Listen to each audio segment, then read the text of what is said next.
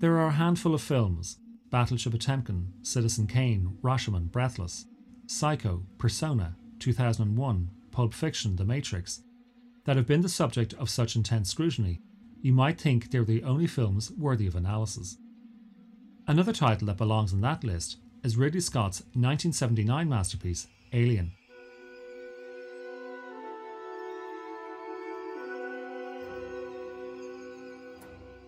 Which means that there has already been so much written about it.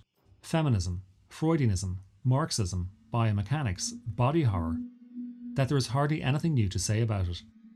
In which case, let us begin at the beginning. Once upon a time, film credits were nothing more than the means by which companies announced the title of their movie. Then, in 1908, Biograph Studios noticed that audiences were reacting very favourably to a particular actress, with fans writing to the studio asking when she would next appear. Initially, she was known only as the Biograph Girl, but to her family and friends, she was Florence Bridgewood. But such was her popularity that Biograph's rival, the Independent Moving Picture Company of America, soon offered Bridgewood a more lucrative contract. She said yes, they renamed her Florence Lawrence, and in March 1910, the first movie star was born. But, star or no star, the cast's names were still presented only as announcements on a title card. But then gradually, some filmmakers came to realise that the credits could actually be integrated into the film's fabric.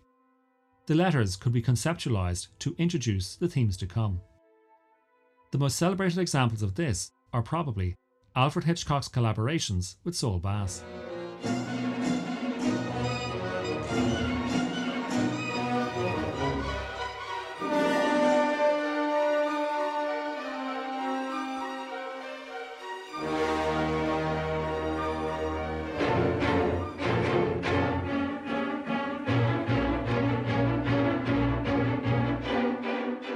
Before Hitchcock thrilled, disturbed and shocked audiences with that trio, in 1955 you had Robert Aldrich's Kiss Me Deadly, where the credits scroll down the screen.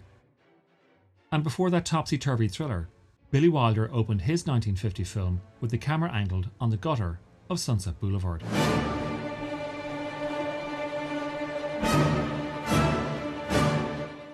Now picture the opening credits to these films.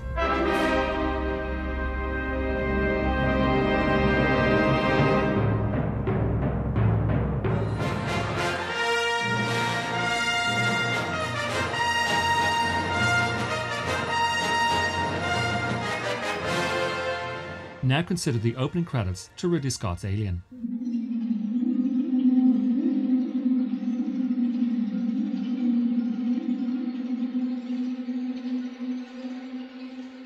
Before Ridley Scott directed feature films, he directed commercials. And before he directed commercials, he was an art director at the BBC. And before he was an art director at the BBC, he was a student at the Royal College of Art in London.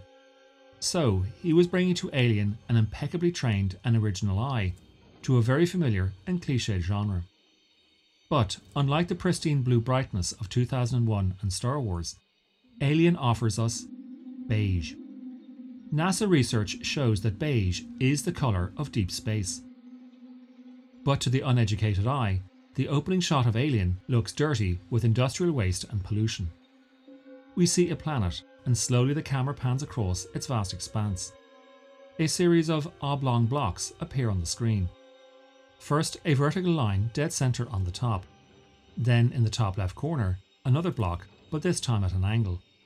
Then top right, another block at an opposite angle. With the vertical line in the centre, they appear symmetrical. Next, two more vertical lines on either side of the central one, so the white slabs continue to mirror one another. At first they are illegible, by which I mean they don't read as anything resembling a word. Perhaps the dashes are some sort of hieroglyphic or intergalactic Morse code. But then some horizontal links appear, and the symmetry is broken, and we realise the signs spell the movie title. Why that design? Because it needs to be decoded. And it needs to be decoded because it is deceptive. What appears to be one thing has a tendency of morphing into something else. He has a funny habit of shedding his cells and replacing them with polarized silicon. It gives him a prolonged resistance to adverse environmental conditions. Is that enough? That's funny. What does it mean? Please don't do that. Thank you. I'm sorry. Well, it's an interesting combination of elements, making him a tough little son of a bitch. And you let him in. The score is by Jerry Goldsmith, who, by the time he did Alien, had 9 Oscar nominations for the likes of Planet of the Apes, Patton and Chinatown, as well as an Academy Award for The Omen.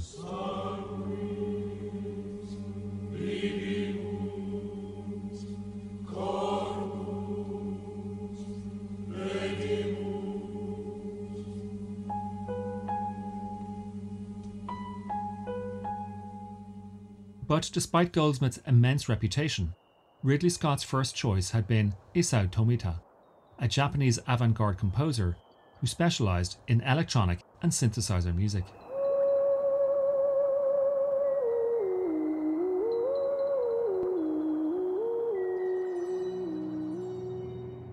It's impossible to say whether Tomita would have been a better choice, but we can say his contribution would have been very different and unexpected. But either way, the irony is that when it came time for Goldsmith to view a rough cut of the film, he found that Scott and his editor, Terry Rawlings, had been using a lot of Goldsmith's previous compositions as a temp track. And Scott had grown so very attached to those melodies that he didn't want them changed. Here is Goldsmith. It didn't go over too well, and Ridley and I had major disagreements over that. So then I subsequently wrote a new main title, which was the obvious thing, weird and strange, and which everybody loved, and I didn't love, and it was very interesting. Consequently, I kept getting kudos for years after on the main title I wrote for Alien, which was not exactly my choice, and the original one I wrote took me like a day to write it, and the alternate one took about 5 minutes to write. But while Goldsmith felt that what was wanted was beneath what he had originally provided, the same cannot be said for the film's visual design. That visual design came about by the collapse of another project Alien writer Dan O'Bannon had been developing, Frank Herbert's sprawling sci-fi novel Dune. O'Bannon had gone to Paris to collaborate with director Alexander Jodorowsky, and while there, O'Bannon met with Swiss artist H.R. Giger, whom Jodorowsky had engaged to conceptualize Dune's monster creatures. The project collapsed, but however disappointed O'Bannon may have been, he was undoubtedly buoyed by his contact with Giger, certain that Giger's phantasmagorical images of biomechanics were a perfect fit for his Alien script. Here is Giger recalling his initial reaction to O'Bannon's concept. I think something with human hands is always scary, very scary. So I had the long fingers, what is the most important part on the facehugger. And then it's a part, there's a little sexual, like, yeah, and the tube for that this beast has to put in the mouth. So, while Alien's visual design was born out of the collapse of another film, its overall story design is, fittingly, a hybrid of many other sci-fi stories.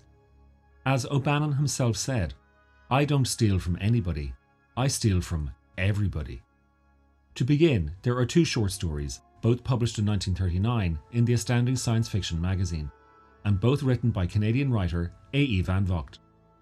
Although The Black Destroyer and Discordant Scarlet have separate plots, when put together, they detail a space crew taking aliens aboard their ship, only to find that the creatures lay eggs in the crew and then kill them. When, some 40 years later, Van Vogt got to see Alien, he successfully sued for plagiarism. However, the curious thing is that Van Vogt himself was, shall we say, inspired by an entire novel published in 1938. Who Goes There was written by John Campbell Jr., who was the then editor of Astounding Science Fiction magazine. Campbell's novel focused on a group of researchers who come across a crashed spaceship in the Antarctic. Nothing is found on board, but soon a lethal shape-changing alien is attacking the researchers one by one. There have been 3 adaptations of Who Goes There. The first brought to the screen in 1951 by Christian Nyby and released as The Thing from Another World. The second version, known simply as The Thing, was directed by John Carpenter in 1981. And then, in 2011, Mathis van Hanegem Jr.'s version operated as a prequel to the original. Here is Neeby's version. Look here, I took this from under the soft tissue in the palm of the hand. Seed pod? Seed pod? Yes, the neat and unconfused reproductive technique of vegetation. No pain or pleasure as we know it. No emotions. No heart. Our superior. Our superior in every way. Then there are two B-movies, beginning in 1958 with Edward L. Cahn's It, The Terror from Beyond Space. That plot sees the first manned expedition to Mars returning to Earth. But unknown to the crew, an alien life form has stowed itself aboard and begins killing them one by one. The film climaxes with the alien being trapped in an airlock. Hurry! Fan and shield at the reactor! I hope that door holds if it wants out. Bob, hurry up! And finally, from 1966, there is Curtis Harrington's Queen of Blood, produced by Roger Corman. There, a group of scientists receive a distress call from an alien spaceship that has crash-landed on Mars. The rescue team recover the alien survivor, but she is revealed to be a blood-sucking killer. Don't you realize what they were trying to do? They sent her to Earth to find a new feeding ground for her race. To them, we're just animals to be eaten. But undoubtedly, the most startling element in the film actually takes its cue from the natural world. Specifically, the parasitoid wasp. This group of wasp, which encompasses multiple species, lay their eggs in caterpillars, beetles, insects, and other bugs. When the eggs hatch, they crunch their way through the living host.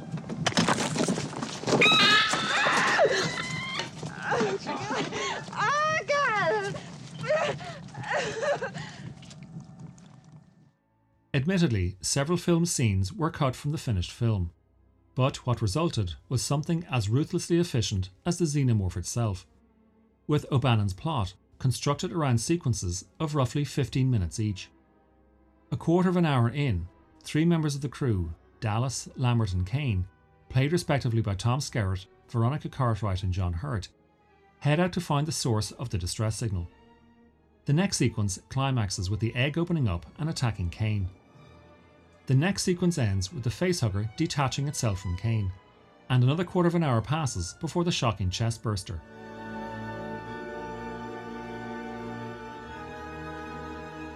It is widely known the preparation that Scott and his crew undertook for this scene, going so far as to conceal from the cast members exactly how Kane would meet his death.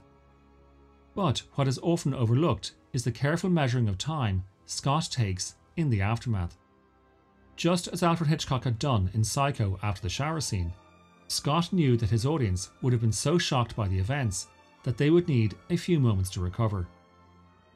After which the surviving crew members, including Ash, Brett, Parker and Lieutenant Ripley, played respectively by Ian Holm, Harry Dean Stanton, Yaphet Kotto and Sigourney Weaver, try to figure out a way to capture the creature. This leads them back into the same tunnels and corridors that opened the film. But within 15 minutes, the xenomorph has killed Captain Dallas. Dallas? No. Take it easy. Dallas? Which means Lieutenant Ripley emerges as the film's leader and ultimately a cinematic icon. With her newfound authority, Ripley engages directly with the ship's computer and discovers that the entire mission has been a setup. Ash has been protecting the alien in the service of the Weyland-Yutani Corporation, at which point Ash attacks Ripley, and as Parker comes to her defense, Ash is decapitated and revealed to be an android. You still don't understand what you're dealing with, do you? Perfect organism. Its structural perfection is matched only by its hostility. You admire it. I admire its purity.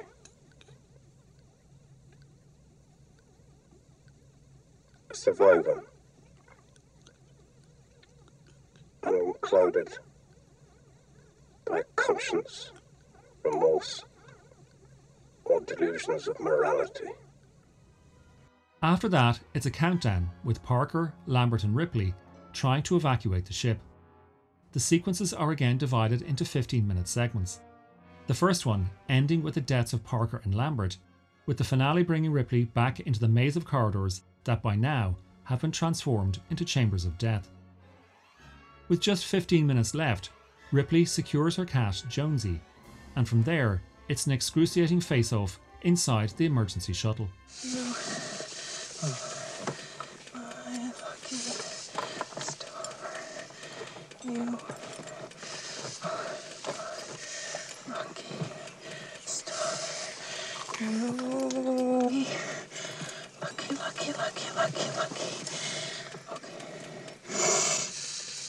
Why do audiences enjoy horror?